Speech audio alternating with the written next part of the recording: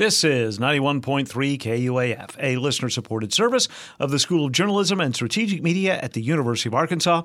And this is Ozarks at Large for Thursday, April 20th, 2023. I'm Kyle Kellums. And I'm Timothy Dennis. Later this hour, another spring weekend means plenty of music all over the place. We'll give you an overview. But first, Walmart recently announced that they'll be installing fast-charging electric vehicle stations at thousands of their stores across the country. The Bureau of Transportation Statistics says that of April 1st, the number of alternative fueling stations in America has grown 90% since April 1st, 2020. So what does EV charging look like in our neck of the woods? Ozarks at Large's Matthew Moore reports. If you've ever been to the Dixon Street location of Collier Drug Store, perhaps you noticed a few electric vehicle charging stations in the parking lot. With the download of an app on your phone and connecting your credit card, you can start charging your EV in just a few minutes. Mel Collier is the owner of the store, and he says the chargers are available to anyone who needs to charge their vehicle. I mean, usually there's somebody every day charging out there. Public charging stations are becoming more available across Arkansas, but they are nowhere near as prevalent as gas stations are. One of the reasons Mel has made these available is to attract more patrons to downtown Fayetteville. My family, my dad, my granddad, everybody, we've all been in love with the downtown area. And so not just from our standpoint, but we want people to be able to come downtown and shop or eat. We want people to experience downtown without any barriers or excuses, as to why they can't come downtown. In many ways, gas-powered and electric vehicles are the same. 4 tires, reverse and drive, horns go beep beep. But the obvious difference is how they're fueled, and perhaps what changes the most is how they are fueled. Let me explain. If you drive a gas-powered car, you know the drill. You've got a fuel gauge, you monitor it, and when your vehicle needs to be refueled, you go to a gas station and you get more fuel. But that routine looks pretty different for an EV. One significant difference is the refueling cycle. For many EV owners, they charge their vehicles at home, meaning they are near or at capacity every time they leave the house. Another major difference is the speediness of that fueling. In a gas-powered car, whether it's unleaded or premium or diesel, the speed at which the fuel goes into the vehicle is essentially the same. That's not the case for EV charging. There's 3 levels in the EV world.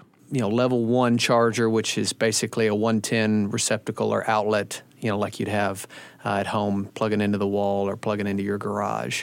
That's Peter Nierengarten, the environmental director for the city of Fayetteville.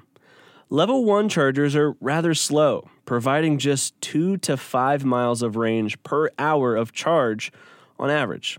Then there's a level 2 charger, which is a 220-volt charger. That's a specialized plug like what you see on a clothes dryer. That pulls in more power, resulting in a faster charge than level 1. That provides anywhere from 12 to 25 miles of range per hour of charge. And then there's what's called a fast charger, and those are the really high-powered, expensive, quick charging units that have an even larger charging apparatus associated with them. These level 3 chargers are exponentially faster and can charge a vehicle from empty to full in as little as 20 minutes. The most common level you see installed in homes is the level 2.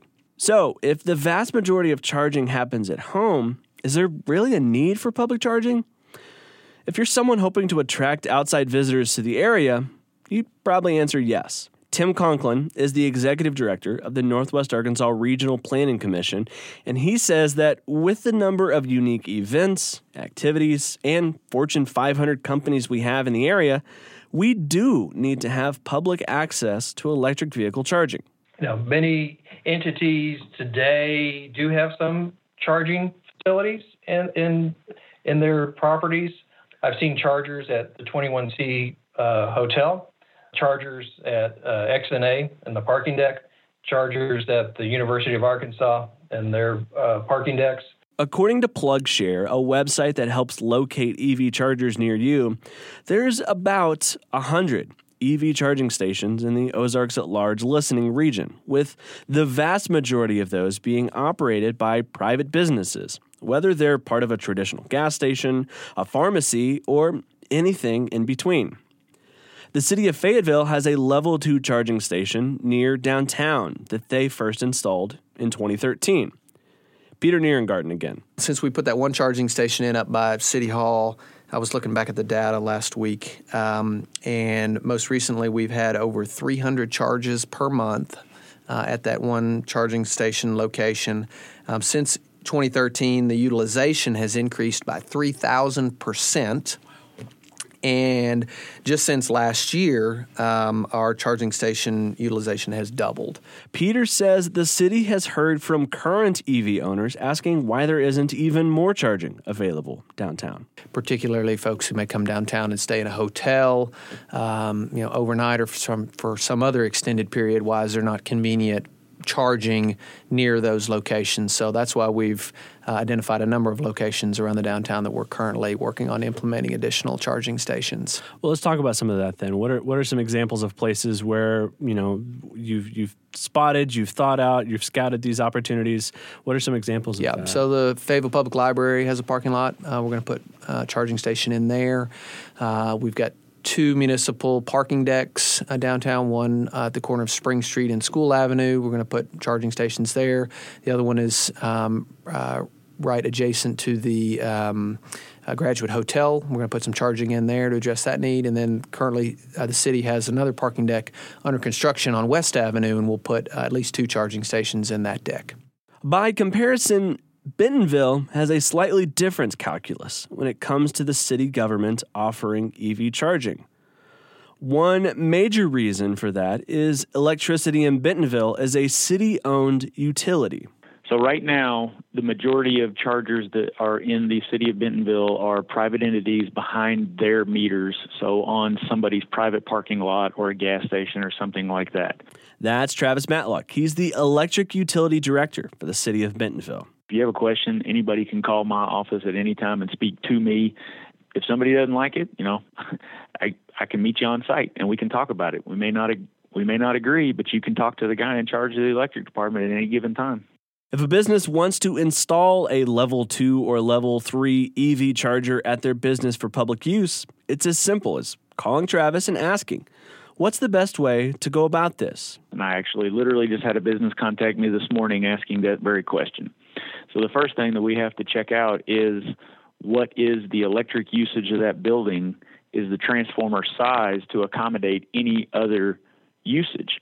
If a building is pretty close to maxed out on their transformer and they want to put a level 3... Let's explain this process with an illustration. Imagine your electric transformer is a refrigerator. You might have a good-sized refrigerator, but it was really just meant to hold the products you normally need to stay cold. You've got your milk, your mayonnaise, maybe occasionally a Tupperware of leftovers, but if all of a sudden you want to start storing, 18 cases of fresh mozzarella, well, that might get tough. You could maybe arrange everything in there to make it work, but odds are you're pushing the capacity of your fridge. If you're a business suddenly adding a giant power-sucking product like a couple of level 2 EV chargers to your transformer, it might mean you have to get a bigger fridge to fit all that new mozzarella. Travis says he's getting a call like this about once a month, but most of his work to get EV chargers in commercial spaces are happening on the front end of new constructions, not so much retrofitting an existing system. Now, if you're a private business owner who thinks, hey, I've got the parking capacity and I'd love to do this, but I'm not really sure I can afford this. There's a few different options in Arkansas. One is the National Electric Vehicle Infrastructure Program, or NEVI for short. This program is geared toward the DC fast charging stations. Aaron Pinedo is an advanced planning engineer for transportation planning and policy at the Arkansas Department of Transportation, and he says there's a few specific guidelines to qualify for this program. So a NEVI-funded electric vehicle charger has to have the capability of providing 150 kilowatts of power per hour, and these charging stations have to have at least a minimum of 4 ports. That means they must be able to provide, at a minimum, 600 kilowatts per hour of power. By comparison, the average home in the U.S. uses about 900 kilowatts per month. Other requirements include standardized charging ports, and the station must be located on an Arkansas interstate every 50 miles or on designated alternate fuel corridors, which includes Highway 412 from the Oklahoma border to I-49. They must also be no further than 1 mile off an exit. Another program is the Electric Vehicle Station Equipment Funding Program, or EVSE. This program incentivizes primarily Level 2 charging stations in Arkansas using funding from the Volkswagen Mitigation Settlement, which was one of the recipients of that program funding the Northwest Arkansas Mall charging stations in Fayetteville. And electric companies like SWEPCO are offering incentives as well, especially in new constructions. One place you will not get an incentive, however, is from the city of Bentonville. Here's Travis again. Because if I was to offer an incentive to you to either buy an electric vehicle, upsize your water heater, or change your water heater, or upgrade your HVAC, or put rooftop solar on, if I'm giving an incentive to you to do that, it's coming from the rates are only there to cover the O&M, the capital expansions, and the mandated reserves. I want to keep my rates as low as possible. And so if I gave you a rebate, I would be charging another person who may not be able to afford all of those improvements. I would be charging them to help you pay for your improvements. And that is just not something that we at the city of Bentonville will do. Do you imagine that 10, 20 years from now, we may see businesses who are strictly electric vehicle and convenience stores? Like we may see a Casey's, but instead of petroleum fuel, we see just electric charging stations. Yeah, that already exists. Peter Nierengarten again. There's a station in just outside downtown Little Rock on I-630 that is basically just a electric vehicle charging station, convenience store. And then there's another one right outside downtown Hot Springs on, I believe it's Park Avenue, that same owner of both stores that are already doing that. So yes, absolutely. For Ozarks at Large, I'm Matthew Moore. And later this hour, Leah Uribe's latest Sound Perimeter takes us to New Orleans for piano and more. That's ahead in our second half hour on today's show. The arts are vibrant in Northwest Arkansas, thanks in part to Artists 360. This program from Mid-America Arts Alliance, with support from the Walton Family Foundation, provides career development and grant funding to artists in Northwest Arkansas. The Artists 360 Showcase at Crystal Bridges this Sunday, April 23rd, is open to the public and will feature talks and performances from these fresh artistic voices. Learn more at artists360.art. KUAF is supported by Dr. Kathleen Wong, a psychiatrist providing infusion therapy for treatment of depression and anxiety disorders. Following NIMH protocol, studies show ketamine infusion therapy can reduce suicidal ideation and is an effective alternative when other treatments fail. drkathleenwong.com for more information. This is Ozarks at Large. I'm Kyle Kellums. I'm Timothy Dennis. Arkansas Governor Sarah Huckabee Sanders marked her first 100 days in office with a speech at the governor's mansion yesterday. Josie Lenora with our partner station KUAR has more. Sanders said she was proud of the conservative policy goals she's accomplished alongside lawmakers in the recent legislative session. Both the Arkansas House and Senate are run by a GOP supermajority, which helped the governor pass a crime bill, new tax cuts, and a sweeping education overhaul. Sanders reminisced about growing up in the governor's mansion during the tenure of her father, former Governor Mike Huckabee. I love the Arkansas that I grew up in, the Arkansas that many of those earlier governors helped to build. But I ran to be a change maker, not a caretaker of the status quo. In a statement, the Democratic Party of Arkansas said their members don't think most of the new laws approved by Sanders will improve the lives of Arkansans. Party Chair Grant Tennille said, quote, "What she's accomplished has done little for the vast majority of the people of Arkansas." In Little Rock, I'm Josie Lenora. And Governor Sanders discussed this winter's legislative session and more during a recent conversation with Roby Brock. We'll hear part of that discussion ahead on this week's Northwest Arkansas Business Journal report on today's Ozarks at Large. Research by the Society of Family Planning shows abortion steeply declined in the months following the Supreme Court decision to reverse Roe v. Wade last June. In the 6 months that followed, states with bans on abortion experienced a decrease of more than 43,000 fewer people who had abortions. Arkansas was among the first of 18 states to block access to abortion, with no exception for rape or incest. Arkansas, before the ban, averaged more than 3,700 abortions annually, according to clinical provider data. Axios Northwest Arkansas reports nearly 80% of groceries purchased in Northwest Arkansas are bought at Walmart or Sam's Club stores. Using data from ChainStoreGuide.com, Axios reports 79.9% of Northwest Arkansas groceries are purchased at Walmart-owned properties. Springdale-based Harps accounts for close to 10% of grocery sales. Crystal Bridges Museum of American Art is hosting the second annual Full Circle Showcase Sunday afternoon from 1 to 3. 11 Northwest Arkansas artists and grant recipients of Mid-America Arts Alliance 360 program grants will deliver short talks and performances. Artists include painter Sharon Killian, multidisciplinary artist and musician Robin Bruce, cultural historian and artist Eric Hughes, as well as others. John Rankin will also discuss his work. I call myself a Gemini crow who picks up every shiny thing because I'm all over the place. I'm really a multimedia artist and actually made his professional stage debut as Brad Majors in the Toronto production of Rocky Horror, and then went from there to printmaking, clothing design, and collage. Rankin also creates political assemblages, photographic essays, and has curated hundreds of artist exhibits at Brews, his gallery and bistro in Eureka Springs. The Crystal Bridges Artist 360 Showcase will feature performances from hip-hop artist Jasper Logan, singer-songwriter Justin Peter Kinkle-Schuster, classical dancer, instructor, and director Megan Rao, and University of Arkansas music professor, artist, and Ozarks at Large contributor Leo Rebe.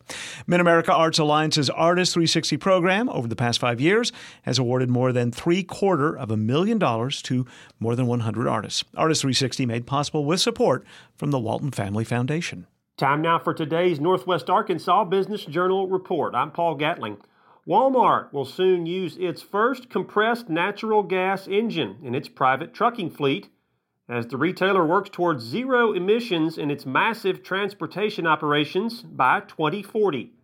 The engine is supplied by Cummins and fueled by Chevron, with compressed natural gas linked to renewable natural gas.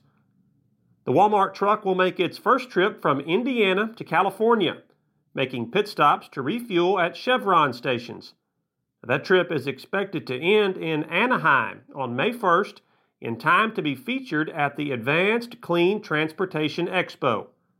Kim Souza reported those details online this week, and you can find that story at nwabusinessjournal.com. Governor Sarah Sanders discussed a wide range of state and national topics in a post-session interview recently with Roby Brock. We've got some of that conversation after the break on today's Northwest Arkansas Business Journal report. Support for the Northwest Arkansas Business Journal report is provided by the Arkansas State Chamber of Commerce and Associated Industries of Arkansas. The Chamber's mission is to promote a pro-business, free enterprise agenda and prevent legislation, regulation, and rules that hinder business. ArkansasStateChamber.com. Arkansas Blue Cross and Blue Shield. For more than 70 years, Arkansas Blue Cross and Blue Shield has used its knowledge and compassion to create healthcare solutions for individuals and businesses. More information at ArkansasBlueCross.com. First Security is proud to be only in Arkansas. They offer smart solutions for personal and business banking, plus convenient services and community investment. First Security, member FDIC, equal housing lender.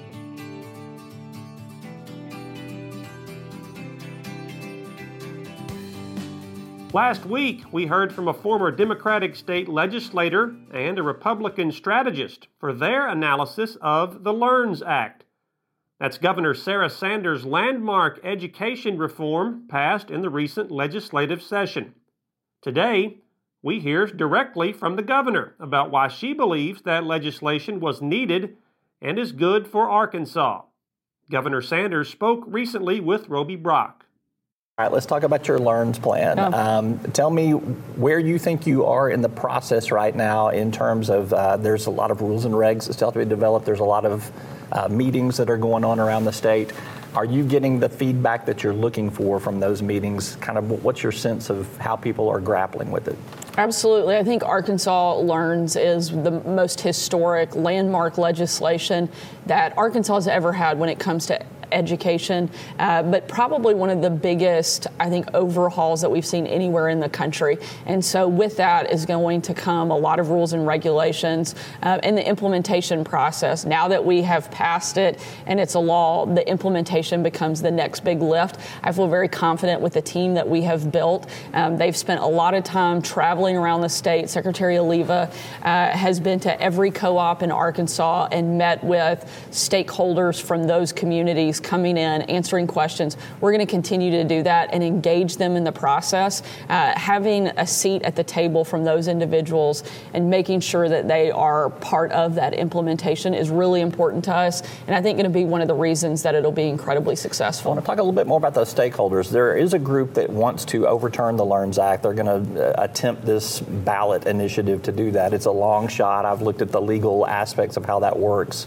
I would say the odds are not in their favor of being successful in that. But some of those folks feel like they were not part of the conversation leading into the LEARNS Act. There is that opportunity for them to be at the table in the development of the rules and regs. Are you actively reaching out to some of those stakeholders that might feel disenfranchised? How do you try to win some of those opponents over to your side? Well, the meetings that we've had have been open meetings that anyone who wants to attend certainly can. So if they aren't engaging, I think the responsibility lies on them. But you have to think about, too, some of these people are the exact same people who begged and called for teacher pay raises for years, and then we gave it to them, and not just a little bit, the largest increase that we've seen. We went from being at the very bottom in teachers' pay at $36,000, number 48 in the country, to being in the top 5 overnight. That is a historic move and really empowering our teachers. And this is the same group that's now attacking me for giving teachers pay raises. So some things I don't think you'll ever be able to please, but certainly we want all of these people to come in, be part of the conversation, let us answer their questions, let us address their concerns. And if they want to be a productive part of the implementation process, we certainly welcome them to be part of it. Their argument is that we've done a lot for teacher recruitment with those starting salaries. We may not have done as much as we could for teacher retention, but a lot of that is also at the local school district level, managing their budgets to address those teachers, because the LEARNS Act never promised to deal with more than a $2,000 pay raise for teachers that had tenure already.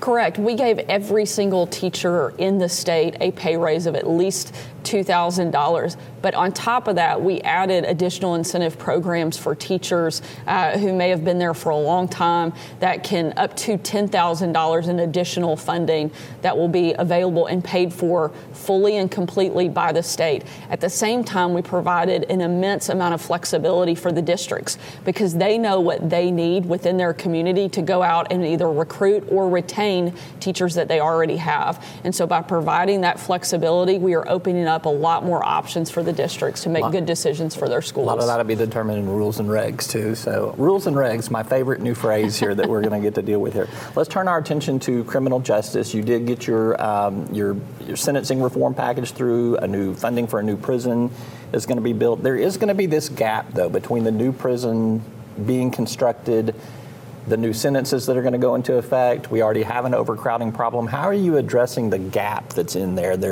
How do you address the overcrowding that's already there?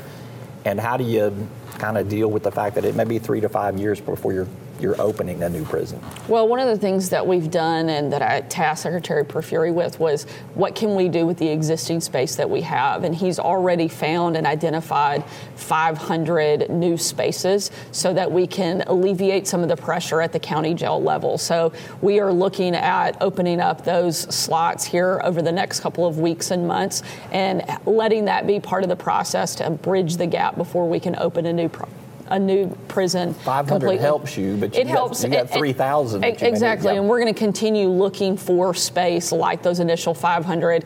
We're confident we can find some additional bed space beyond the 500 while we work on building a new prison. Look, this problem did not start yesterday. We're not going to be able to fix it in 24 hours. The difference is we're actually taking steps to fix it. We're not kicking it down the road. We are not passing it off to the next person behind us.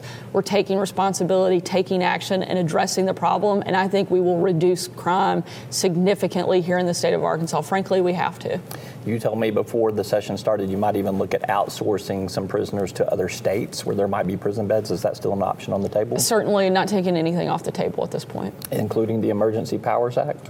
Not taking anything off the table at this point. Have you looked at invoking that yet? I haven't yet. I think we're in a position, hopefully, where we don't need to, but certainly not going to take anything off the table. And that is Governor Sarah Sanders in a recent interview with Roby Brock. There is much more of their conversation over on our sister website at talkbusiness.net. In other news this week, White River Bank Shares of Fayetteville, that's the holding company for Signature Bank of Arkansas, announced it has surpassed $10 billion in assets.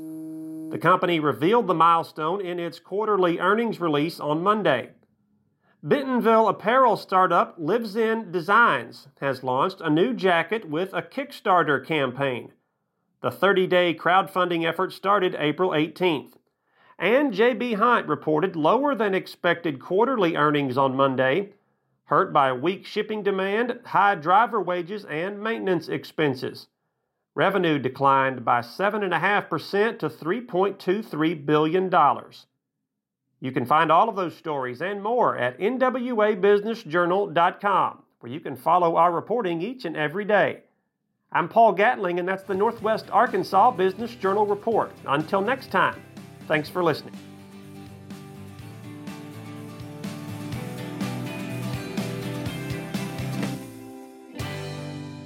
Happy Thursday. This is Ozarks at Large. I'm Kyle Kellums. I'm Timothy Dennis. Timothy, let's talk live music. All right, let's start with tomorrow night.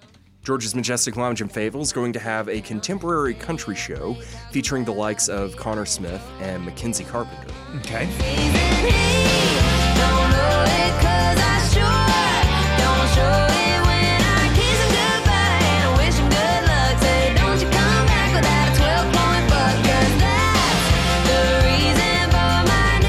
Cover for that show is $15. That's the late show, so it gets started at 9 o'clock tomorrow night, again at George's in Fayetteville. Also tomorrow night in Fayetteville, Kingfish is going to have a rock and roll show featuring the bands Mildenhall, Phantom Sam, and Cosmic Cream. Last night I was at home watching the TV glow when I found myself all alone with the darker reflections. All right, what time does that start? Also gets underway at 9 o'clock. Okay. Also, again, at Kingfish in Fayetteville. Moving on. Up in North Fayetteville tomorrow night, JJ's Live is going to have Lucero in the house. Into the sea, 'cause this big old river will kill us in time. Till then we'll drink its way. Yeah, it's been a minute since they've been to Fayetteville. And I love Lucero. They were just on Beale Street Caravan a couple weeks ago. Oh, really? Yep. Excellent, excellent. I think the last time I saw them was at Peacemaker pre-pandemic. In Fort Smith, yeah. Yes. Cover for that show tomorrow night is $25 in advance, goes up to $30 tomorrow. That starts at 7:30 tomorrow night, again at JJ's Live in North Fayetteville. Happening even farther north, up in Bentonville, the Kurt Allen Band will be in the house at Meteor Guitar Gallery. They're kind of a blues rock band. Yeah. Me, better watch your step. Better watch your step. Better watch your step. I'll be watching you. Cover for that show is $12.50 in advance, goes up to $15 tomorrow. Starts at 8 o'clock tomorrow night, again at Meteor Guitar Gallery in Bentonville. Over in Rogers, the Shire Gastro Pub is going to have a Spaceberry pre-party.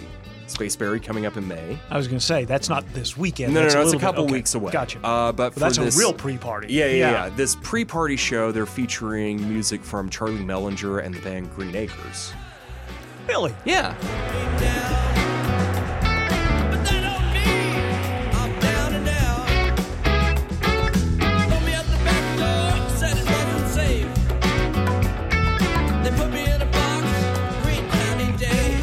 That gets underway at 9 o'clock tomorrow night at the Shire Gastropub in Rogers. Also happening tomorrow night over in Siloam Springs, Creekside Tap Room is going to have the local folk duo One Penny Shy on stage. I like them. They're awesome. Yeah. They're awesome. What would I say if I could see you again? Everything's different and still the same. Holding to memory and holding to fear. Everything's different, but it's all. That gets underway at 7 o'clock tomorrow night, again at Creekside Tap Room over in Siloam. To the east, in Eureka Springs, Gotta Hold Brewing is going to have California Jeff in the house. He's a folk songwriter from Central Illinois. Of course. Yeah, of course. Right. Yes. Well, I looked for you in a canyon so deep, and I looked for you up a mountain so steep to find you and your kind. That starts at 5 o'clock tomorrow night. Again, that's at Gotta Hold Brewing in Eureka Springs. Okay, jumping ahead to Saturday. 612 Coffee House in Fayetteville is going to have the local band Circle of Thirds on their stage. Mm-hmm. That show gets underway at 8 o'clock Saturday night, again at 612 Coffee House in Fayetteville. Happening in downtown Fayetteville, the AM/PM bar is going to have Lost John in the house.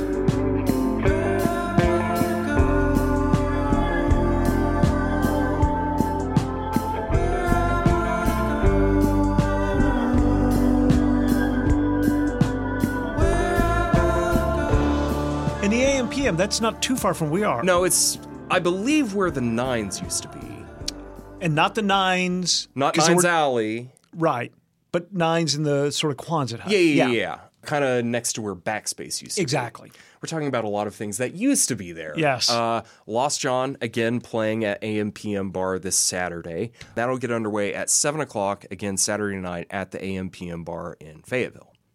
Happening up in Bentonville Saturday night, Bike Rack Brewing Company is going to have Fight Dream on the patio.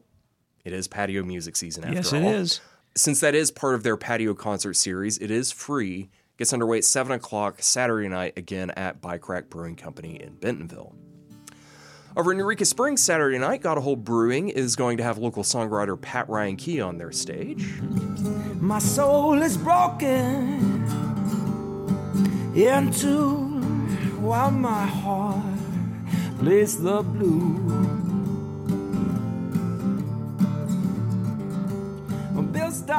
That will start at 5 o'clock Saturday, again at Gotta Hold in Eureka Springs. Down in Fort Smith Saturday night, Majestic is going to have Scotty Austin on their stage. Why is that familiar? He was the former vocalist for the band Saving Abel. Okay.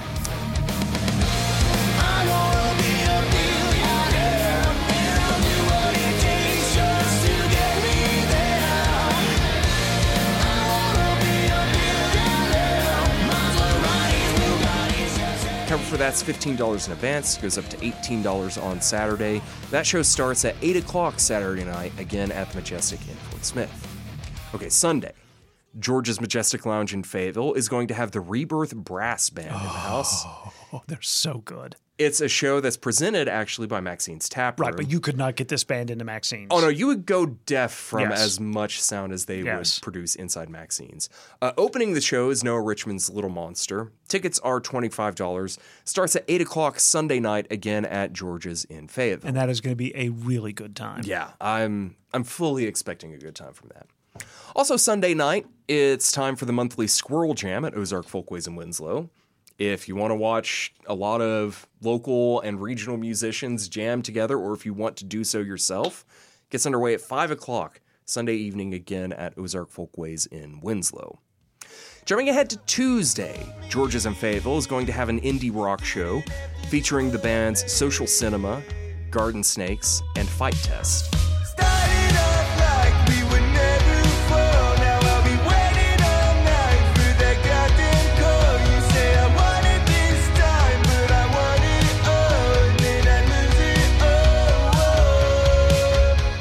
For that's $10. Starts at 8 o'clock Tuesday night, again at George's in Fayetteville.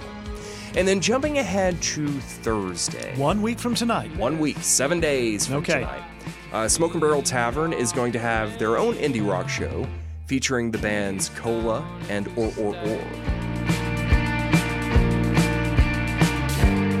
Waiting out like a zero in the water, remainder to stray, knee deep and straight. Cover is $12, starts at 8 o'clock next Thursday, again at Smoke and Barrel in Fayetteville. And also next Thursday night, it's the start of the Live at Turnbow series in Springdale. Right. For this first installment of the year, they are going to feature Funk Factory. Who is also at on campus today as part of the investiture for Dr. Charles Robinson. Oh, fantastic.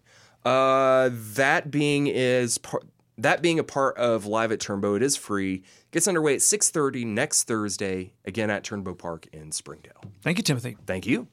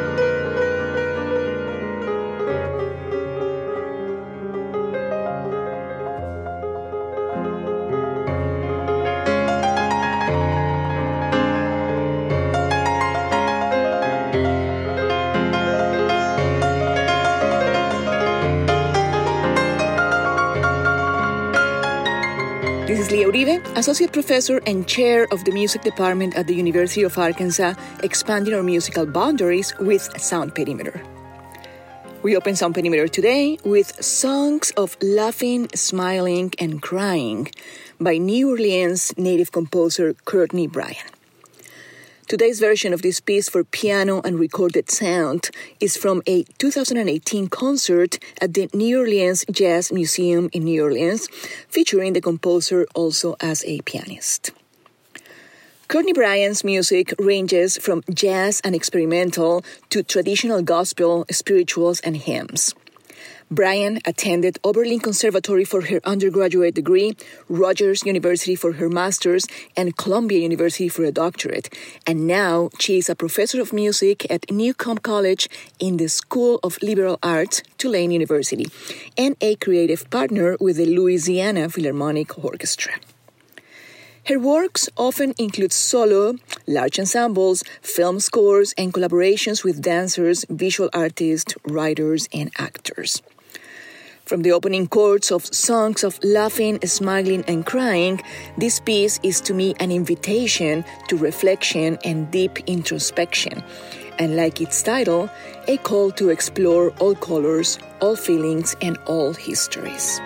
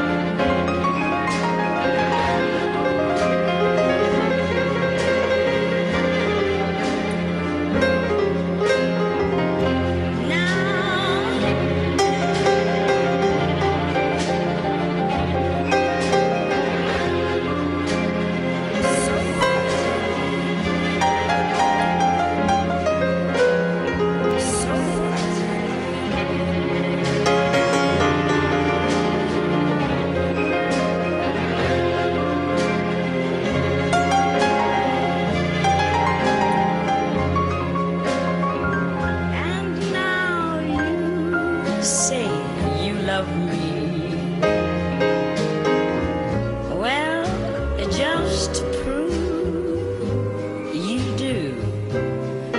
Go on and cry me a river. I'd like to see you cry a river.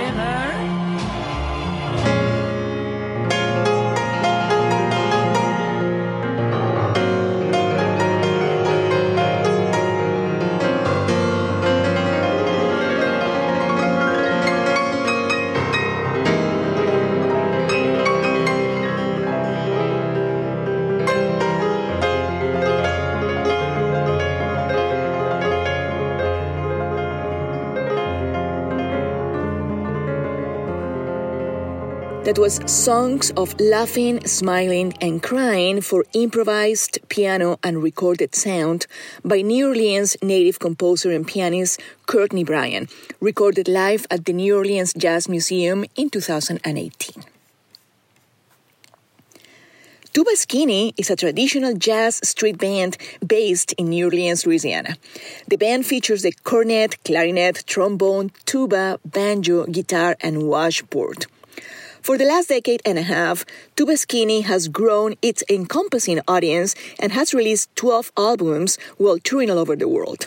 Tuba Skinny's music is inspired by traditional jazz, ragtime, spirituals, country blues, and New Orleans R&B. Let us listen to Tuba Skinny perform in the streets of New Orleans Jubilee Stomp, a piece composed by Duke Ellington, who first recorded it in 1928.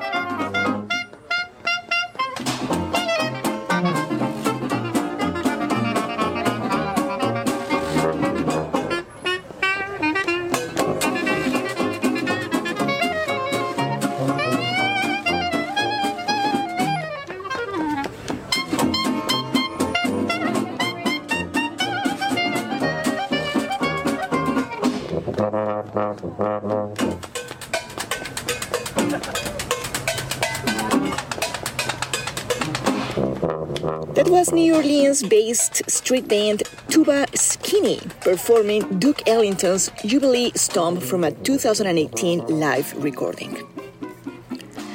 Today in Sound Perimeter, we let the good times and get the good music roll and featured bands and musicians from New Orleans, Courtney Bryan and street band Tuba Skinny.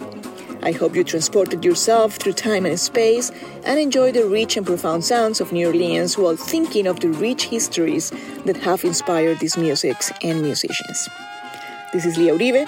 Associate Professor and Chair of the University of Arkansas Music Department, Expanding Our Musical Boundaries with Sound Perimeter. A show written and hosted by me and produced by Timothy Dennis, KUAF 91.3 in Fayetteville, Arkansas. Sound Perimeter is a segment dedicated to diverse voices in and around music. I hope it'll expand your knowledge and connection to inclusive sounds and let music infiltrate your lives and transform your realities. See you soon.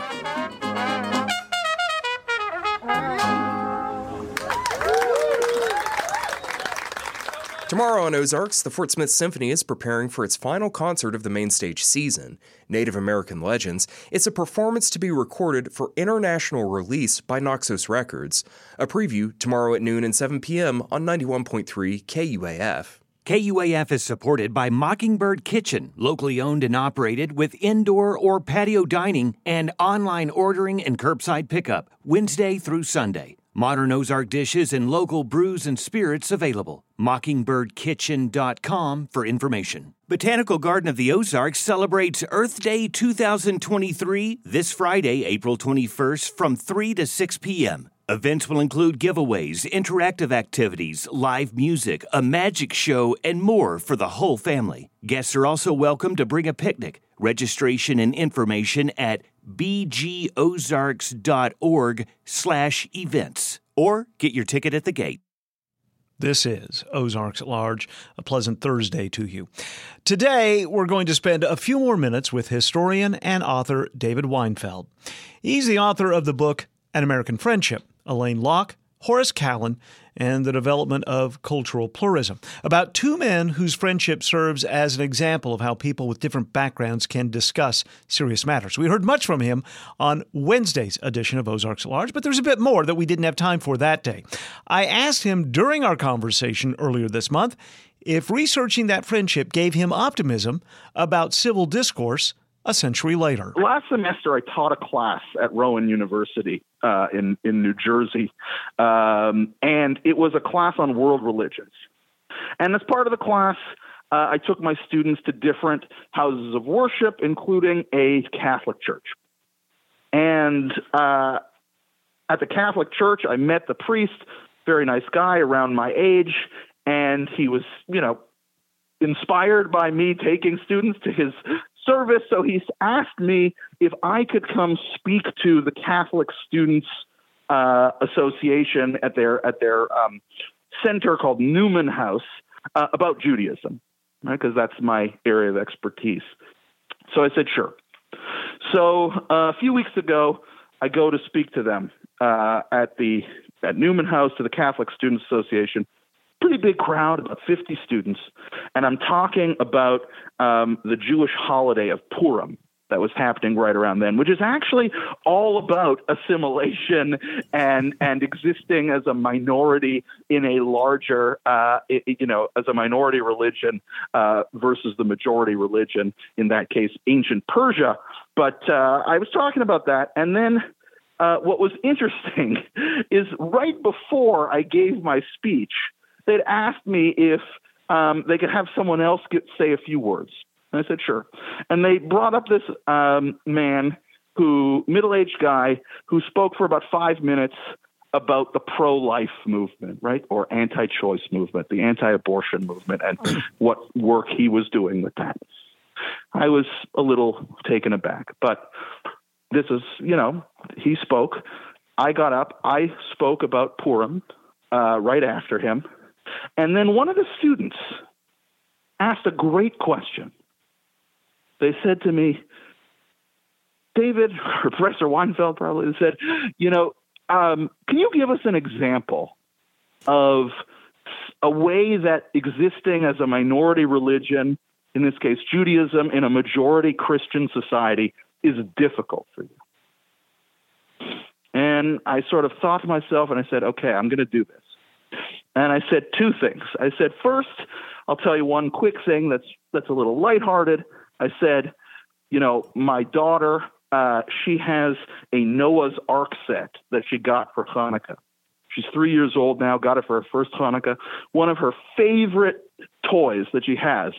Only problem is now she calls the Noah figurine Santa. So, a little disappointing. She's referring to this bearded individual as Santa rather than Noah, right? That was sad. But then, not a huge deal. But the second thing I said, and I felt inspired. I said, right before I got up to speak about Judaism, you had a speaker come up and talk about the pro-life movement and how important it is and the support for, the fight against abortion and abortion rights. And I am Jewish, and Judaism has many different views on abortion, or there are many, the different denominations think differently, but in general, Jews tend to be pro-choice, and even if they lean slightly the other way, Judaism does not believe that life begins at conception, does not believe in fetal personhood. There's texts in the Bible and in the Talmud that advance this position that life begins at birth rather than at conception.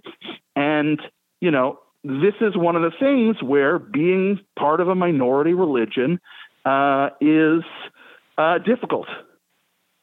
And, what was amazing is that they listened. They probably disagreed. Some of them probably didn't. They may not have wanted to say it. Right. But some of them probably didn't. But they didn't run me out of the room.